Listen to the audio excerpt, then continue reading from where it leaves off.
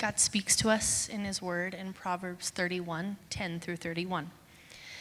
An excellent wife who can find? She is far more precious than jewels.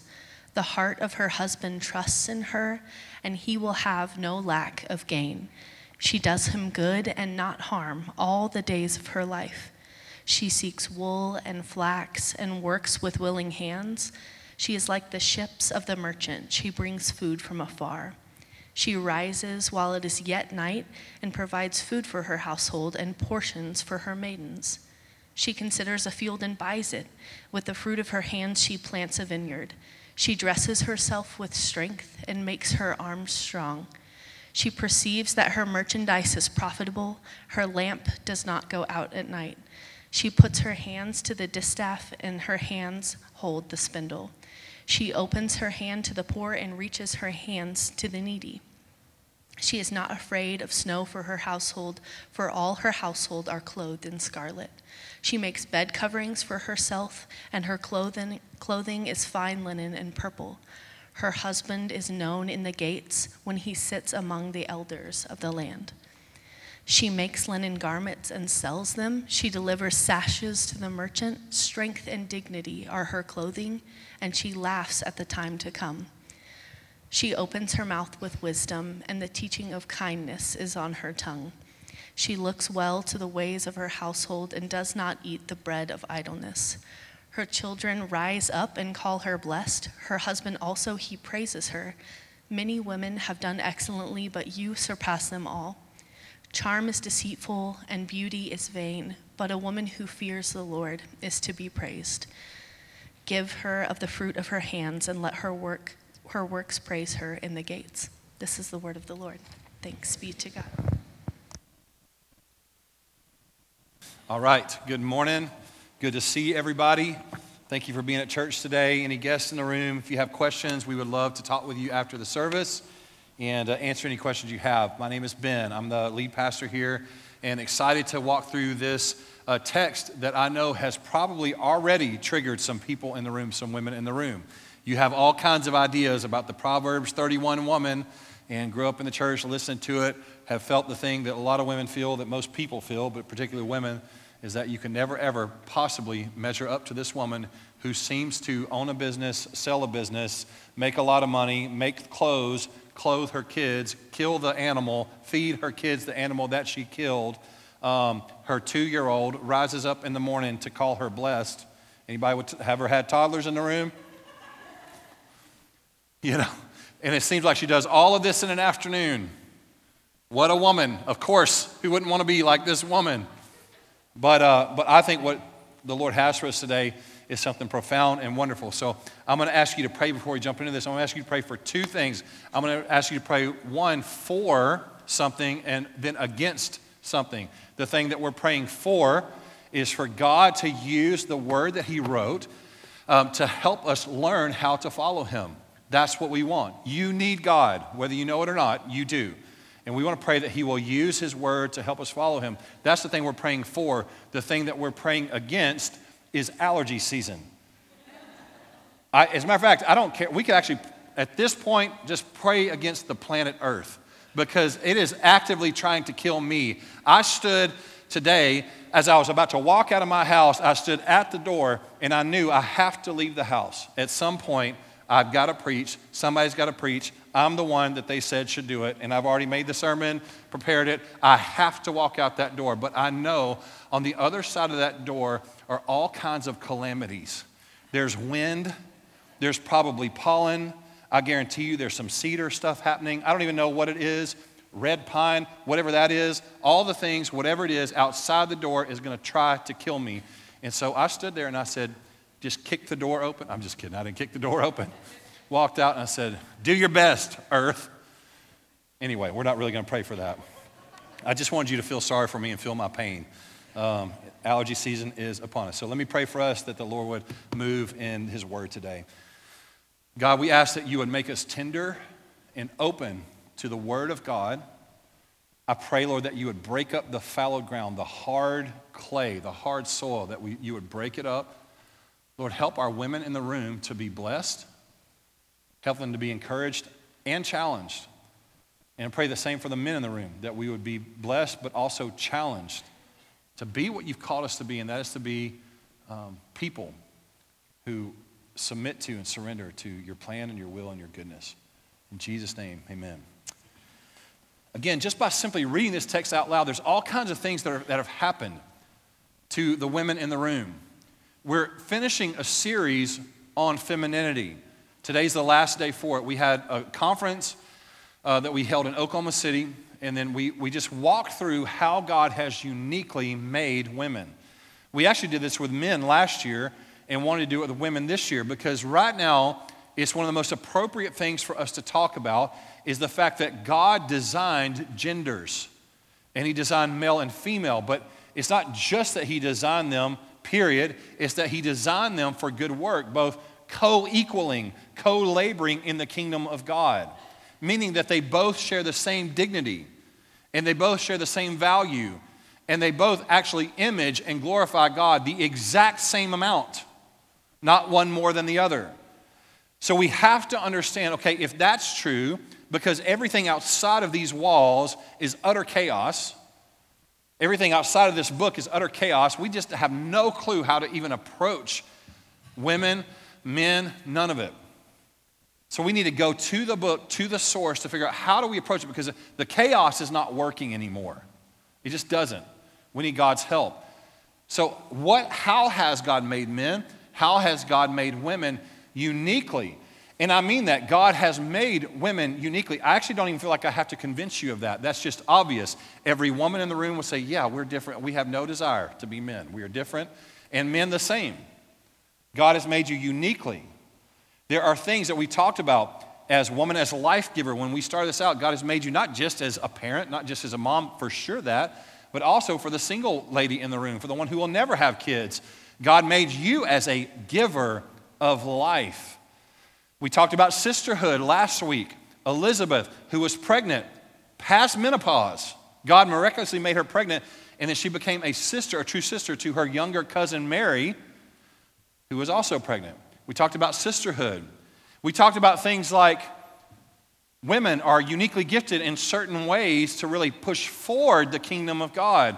They sense things, they see things that men don't sense and see. I asked the church last week, I said, has any man, raise your hand if you have ever walked into a room and felt the room? 0 men raised their hands.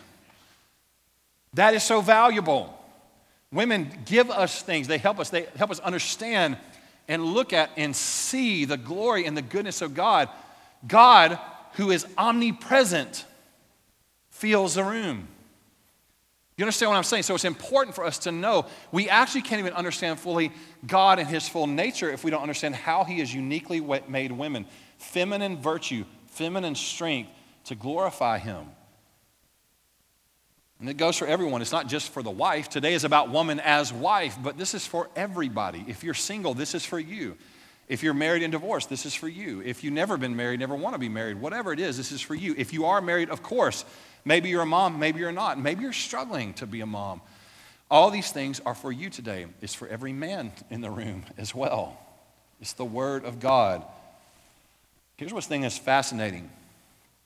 We have in this church profound women. I mean, honestly, profound.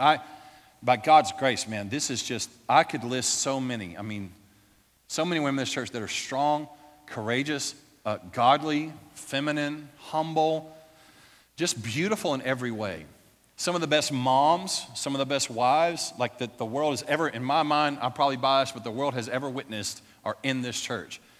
And I asked a couple of them this week, a friend of mine who's been a mom, raised kids to adulthood now. I think we tallied up, I was having dinner with, I think we tallied up like over 20,000 days of her being a mom. And I asked her, I said, okay, let's just look. You've got one that's this age and another one that's this age, and that's this many days. And so for this many days of your life combined, you have been a mom. Out of the 20,000 days that you have been a mom, how many of those days would you say that you've been good at it? Or that you felt good at it?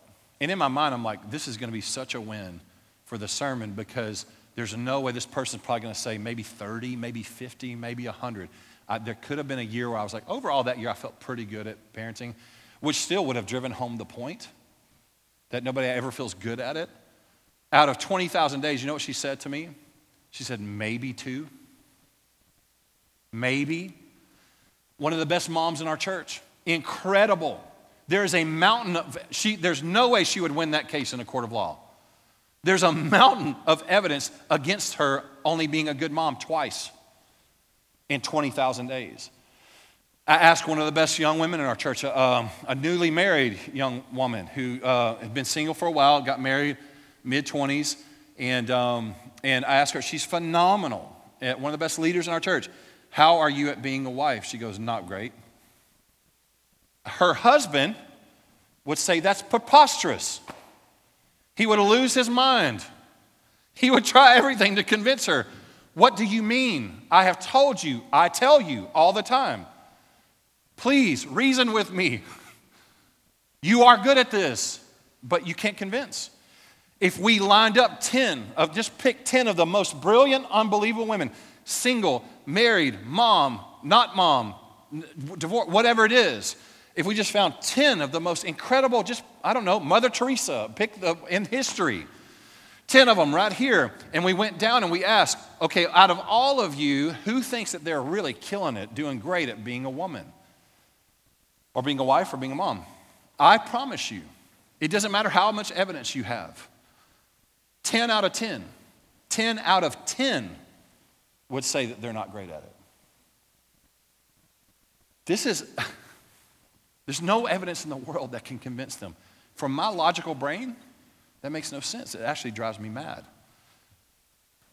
What is it? What is it? Why are you under so much attack? Woman, listen to me. Female in the room, girl in the room. Why? Why are you under so much attack? We read Proverbs 31, it's like, well, I already feel like out of 20,000 days, maybe we're good at 2 of them, I don't know. And then you read Proverbs 31, and there's a woman who sells a thing and buys a thing and makes clothes for her kids, and then her toddler wakes up, calls her blessed. Her husband calls her blessed. Everything is blessed. This is perfect, wonderful, great. She does it all within a 30-minute time span. She's the greatest person. Thank you, Pastor. Thank you for rubbing that in my face. The Bible wants me to be the greatest person who's ever lived. I mean, that's not the point. And the problem is that when we take things out of context, which is what people do with Proverbs 31, the whole Bible is about Jesus. And when we make something not about Jesus, what we get is all kinds of crazy ideas about who we should or shouldn't be. And then the Bible backfires. It does something that it was not meant to do. It makes us want to sort of white knuckle it and grit our teeth and say, well, I must do better and try harder. That's the point. And it's not the point. Proverbs 31 is about the grace of God. It is about a life of aspiration for a woman. It's about a thing that we should aspire to over a lifetime. That's what Proverbs 31 is. It's an invitation to follow God, to have your strength come from the Lord. This is a lifetime of a woman's work, not an afternoon. The other thing is that all of culture has an idea about how women should be. Secular feminism, which basically is like, well, we think women should always be everything all at once. And most women would agree to that. Most men, because sometimes they're lazy, they would say, yeah, we agree with that too. Be everything all at once, please. As a matter of fact, you just at a tertiary view, you read Proverbs 31, and you're like, she does at least 1 billion things, and the only thing the husband does is sit at the gate. If you don't understand it, that's what it feels like.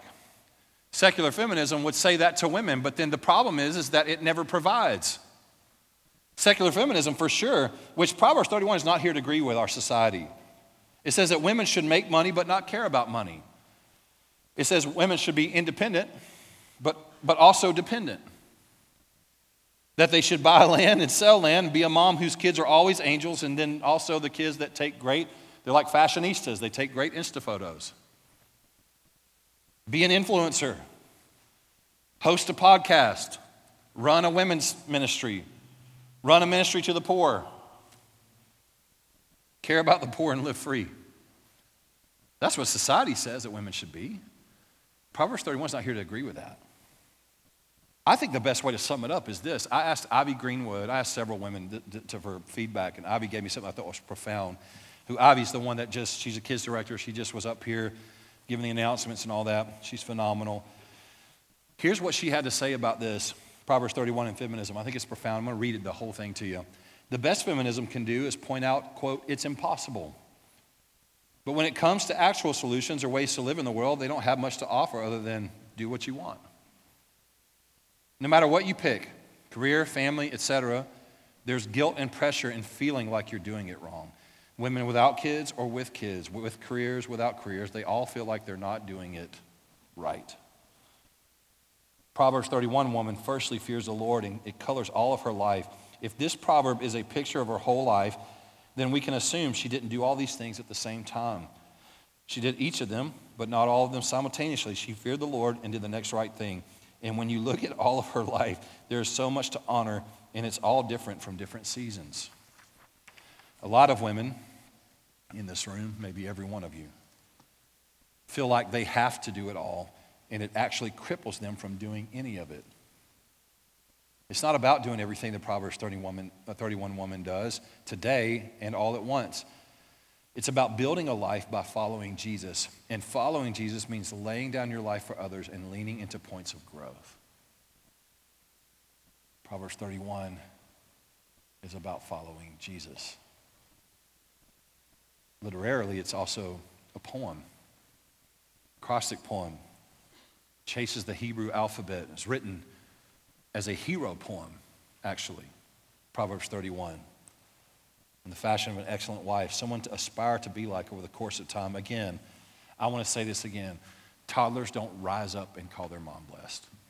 It's okay. The other thing is newlyweds, if you're 21 and you just got married, or 22 or 23 or 24 or 33 or 34, chances are you're not going to be an elder at the gate. I'm just saying. This text is an invitation to serve and follow Jesus with home, with kids, with husband, whatever. Come back to her and be moved by her grace and say, you know what? I want to follow the Lord. And I'm not going to do it all at once, but I'm going to serve the Lord in my life. Finally, Ray Ortlund says this: God does not intend to crush us with a layer upon layer of demand. He intends to help us. The book of Proverbs is practical help from God for weak people like us stumbling through daily life.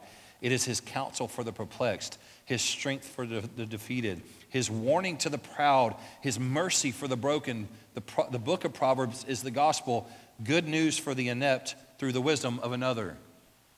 It is about grace for sinners. It is about hope for failures. It is about wisdom for idiots. This book is Jesus himself coming to us as counselor, our sage, and our life coach. I love that. So what does he say to us through this profound woman? I'm going to give you a few things today.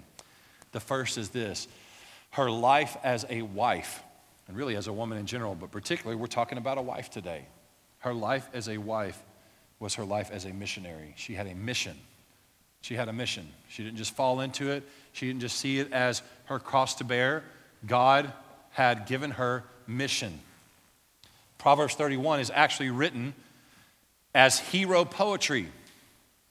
There are several terms within this little half of chapter that would have matched the way that men who had gone out and fought battles and won would come back.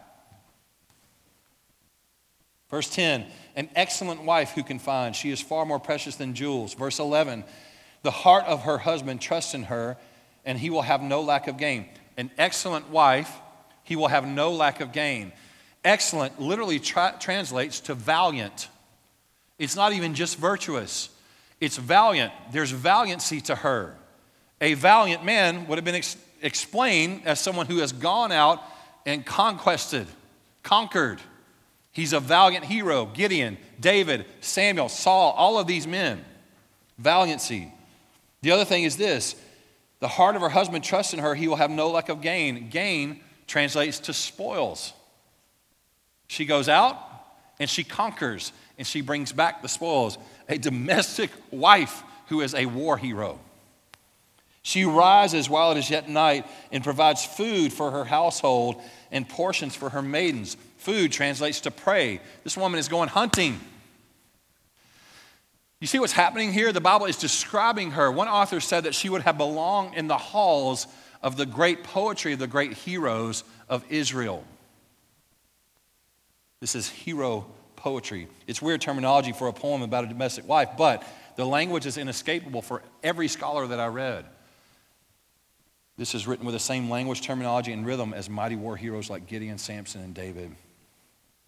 And the Bible actually has a lot more to say about this kind of woman, this kind of feminine strength, this kind of feminine hero. It's just weird for us because in our day and time, we're not allowed societally to say that a woman who cares about her house, cares about her family, and fights for them, fights for her husband, whatever, is heroic. We say, well, that's not heroic. What's heroic is for you to forget all of that and go do whatever. But what I'm talking about is not even having to do with marriage. I'm talking about it's having to do with a woman, single, married, or not, that lives her life to bless other people. That's what's happening here. It's heroic. And the Bible does have a lot to say about this kind of woman who used their feminine strength to alter history. There's a story about Jael, this woman in the book of Judges. It's an Old Testament book. She's an Old Testament woman. She's married to a man. They're under siege. Israel is. They're under siege by an army, a giant army. The commander of the army is a guy named Sisera. The king of the nation is someone named Jabin. They had been oppressed for 20 years, the people of Israel. So Jael, her husband, her family, her nation had been oppressed for 20 years by this nation, this other nation. And their army, the other nation, they're encroaching on them, finally to just crush them. And it's like 900 times the amount of people in that army that was in the army of the people of God. As a matter of fact, what happened was Jael's husband freaked out, became a coward, went and joined the enemy army. Well, Jael stayed. I mean, just imagine the logistics of that. She probably was a little mad at him. What happened that day was God was faithful to his people again. When they didn't deserve it, he was faithful to Jael, her people.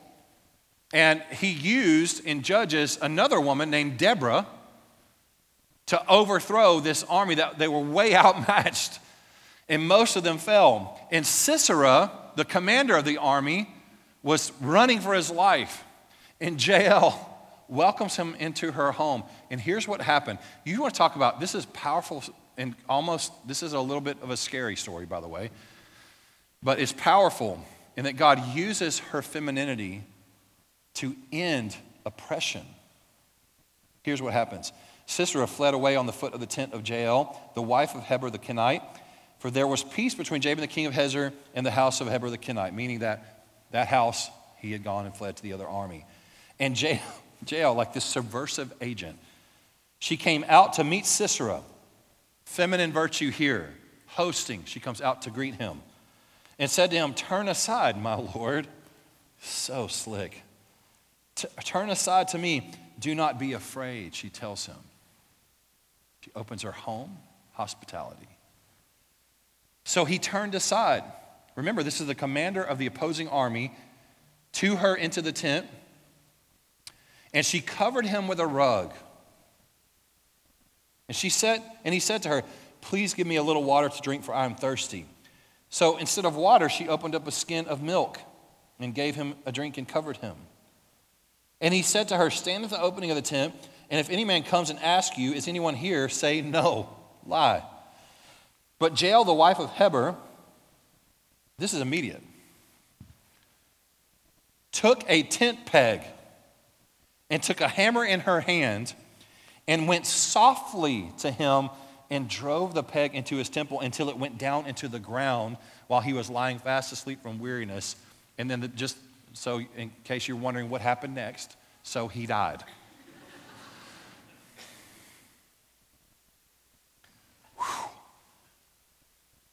Strength. And I love that she used all of her feminine tools, her gifts, to change a war. She's hospitable. She welcomes him in. She covers him with a rug. Instead of water, she gives him milk. Very nurturing. And then she softly goes over to him with a tent peg. Here's what's Here's what's crazy about, well, first off, her going soft. This really is. This is like, you could never share this story in like kids' church or anything, but can you imagine all the parents in the room? I see kids in the room too. I'm like, boy, y'all gonna have some conversations going home.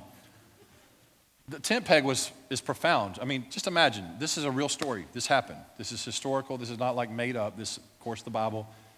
This happened. Her job, so she wasn't just staying at home, which is great. I mean, she wasn't just like waiting on him. She was working. And actually her job was to, as a Bedouin woman, would have been to set up and tear down tents for those people who are traveling. So they're literally making the home. She used not only the way that her essence, her personality, the milk, all that, but she also uses the tool of her trade to kill that man. What a story. It's powerful, crazy, and I told you it's a little scary. There's some men in the room going, hey, buddy, can you not tell those stories, okay? The best thing about Jael, I think, is that she didn't let the sin of her husband keep her from doing the right thing. Which is important because men and women were meant to work together, to build together, to be viceroys and subdue the earth and fill it. God gave that cultural mandate to both men and women under God and for his glory. Adam and Eve is where this starts. God makes Adam, forms him from the dust, and then gives him a cultural mandate before the woman.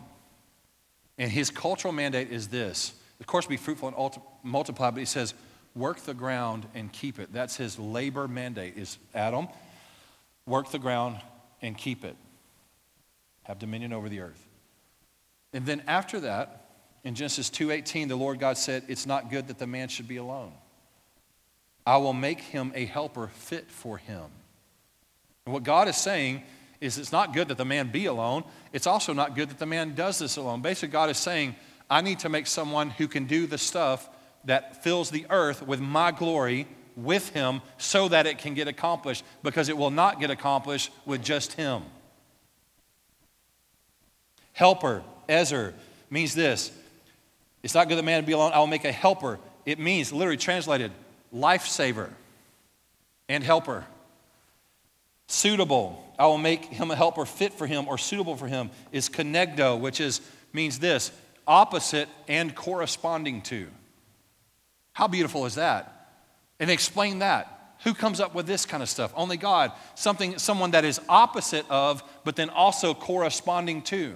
Meaning this, here's your left hand, here's your right hand. They fit together. Opposite of, but corresponding to, male and female. Equal in correspondence. One who supplies strength where it's lacking. The word helper is used 21 times in the Old Testament. 2 times for women, 19 times for God. Women were made differently. They were built for something. They were built for mission. The role of the wife is the role of a missionary. Proverbs 31, at just a glance, reads like this. Again, the wife does 1,000. She's got 12 jobs, 16 degrees, blessed toddlers, I don't know.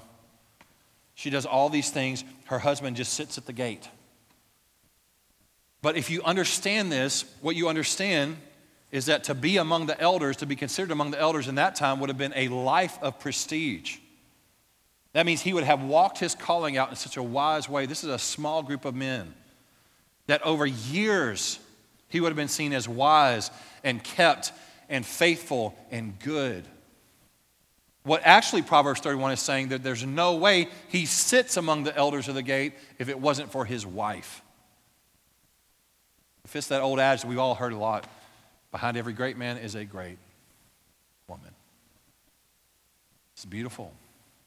I'm telling you this I'm preaching this to you as a non-married man. If it was not for the women in my life, I can promise you, I've got cold, hard facts to support. If it wasn't for the women in my life, there's no way I'd be doing what I'm doing. I wouldn't have stayed here. I wouldn't have said yes to God. I would not have fought sin like I have. I would not have stayed preserved towards God like I have. He has used the women in my life. Young, old, doesn't matter. Peers, not. True sisters. Anybody else agree? Men,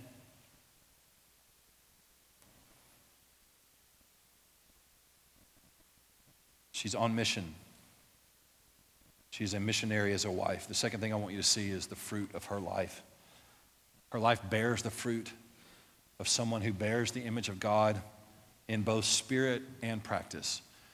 She's practicing the image of God in her life. She's fruitful.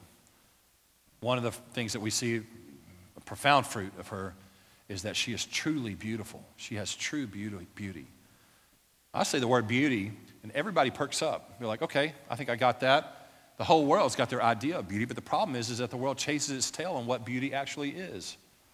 And I love this because there's nothing mentioned about her body, there's nothing mentioned about her makeup, and there's nothing mentioned about her workout routine. And this is the most beautiful woman who has ever existed. She's profoundly beautiful. She has a thing called inner beauty. Here's what it says about her. She dresses herself with strength. She does dress herself. Let's talk about her clothes. That's what the Bible's going to say.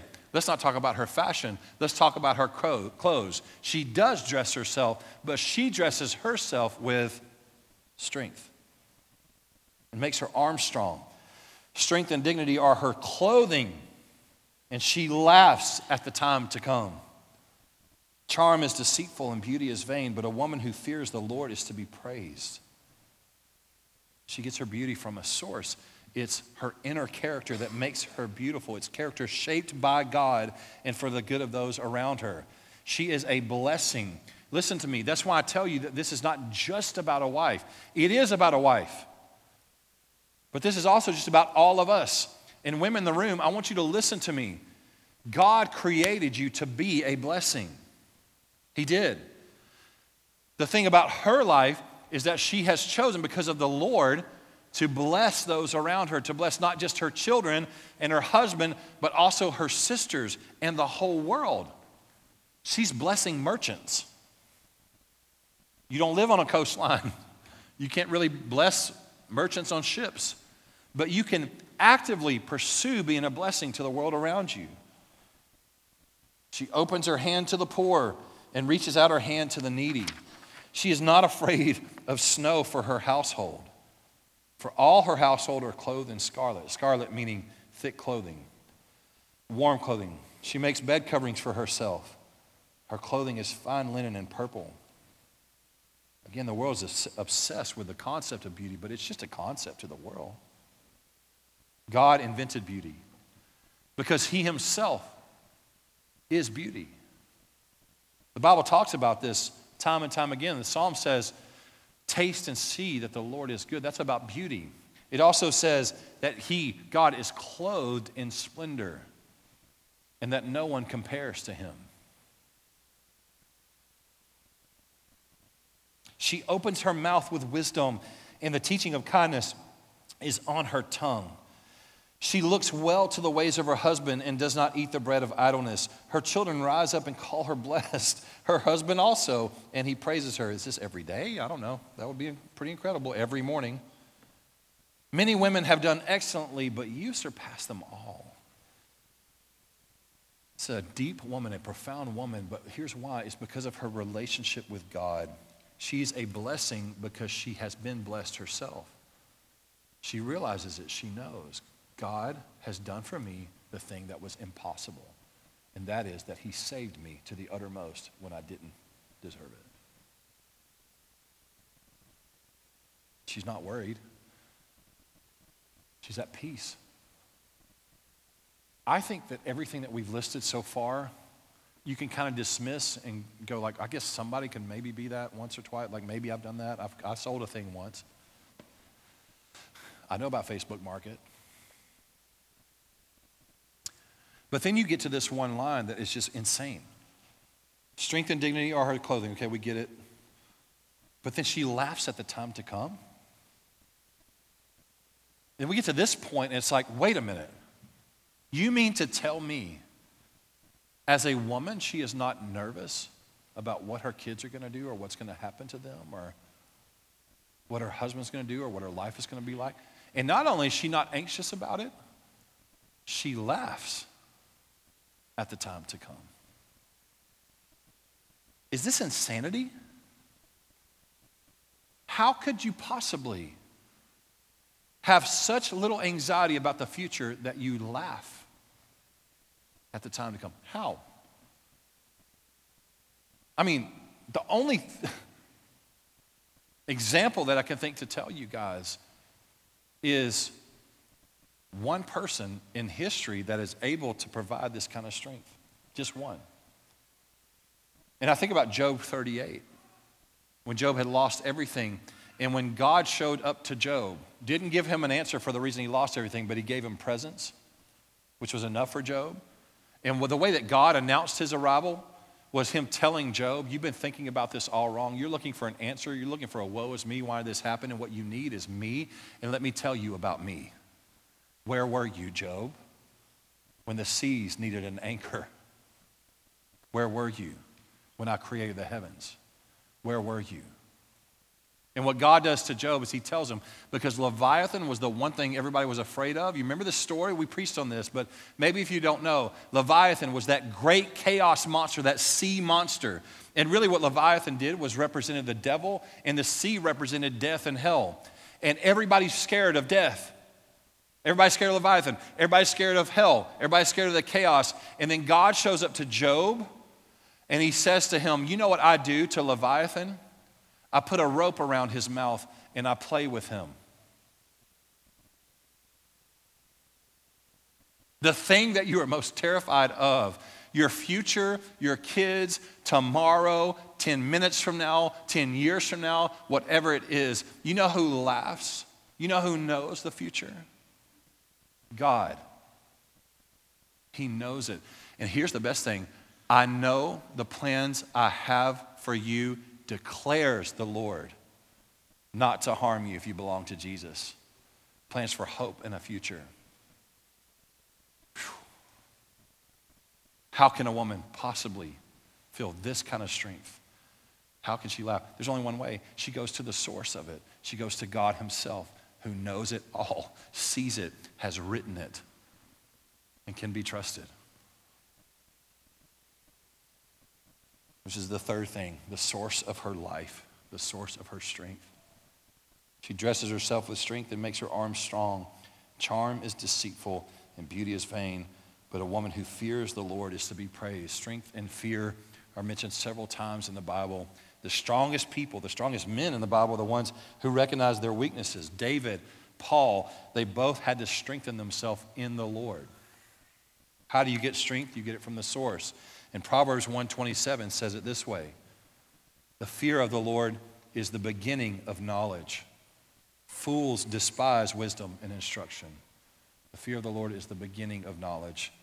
Fools despise wisdom and instruction. Proverbs 31 is an invitation. It's also a prompt. It's good aspiration. Say, I want to be this. I want to fear the Lord. I'm not going to let it crush me. I'm going to say yes to following God as a single woman, as a wife, as a not wife, as a whatever it is. I'm following the Lord. It's a prompt to turn our eyes and very lives towards Christ. And here's what it's ultimately about. It is about Christ, who does us good and not harm, like this woman. Christ provides food for us. He's our daily bread. He clothes us with strength. Christ opens his hands to the poor. He builds us a house. Christ opens his mouth with wisdom and teaches kindness. And Christ himself is not anxious about the time to come. And the other thing is this, is Christ, like her, he clothes his kids in scarlet. Do you know what that means? Scarlet, this is blood-washed clothes. This is the gospel. Jesus himself does for us the thing that we could never do for ourselves. You could never, on your best day, in your best behavior, ever clothe yourself with righteousness. Jesus does.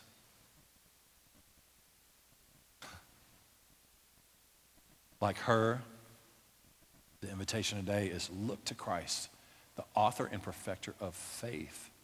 We can't even have faith without God putting it in us. Return to him. Come to him. Women in the room, listen to me.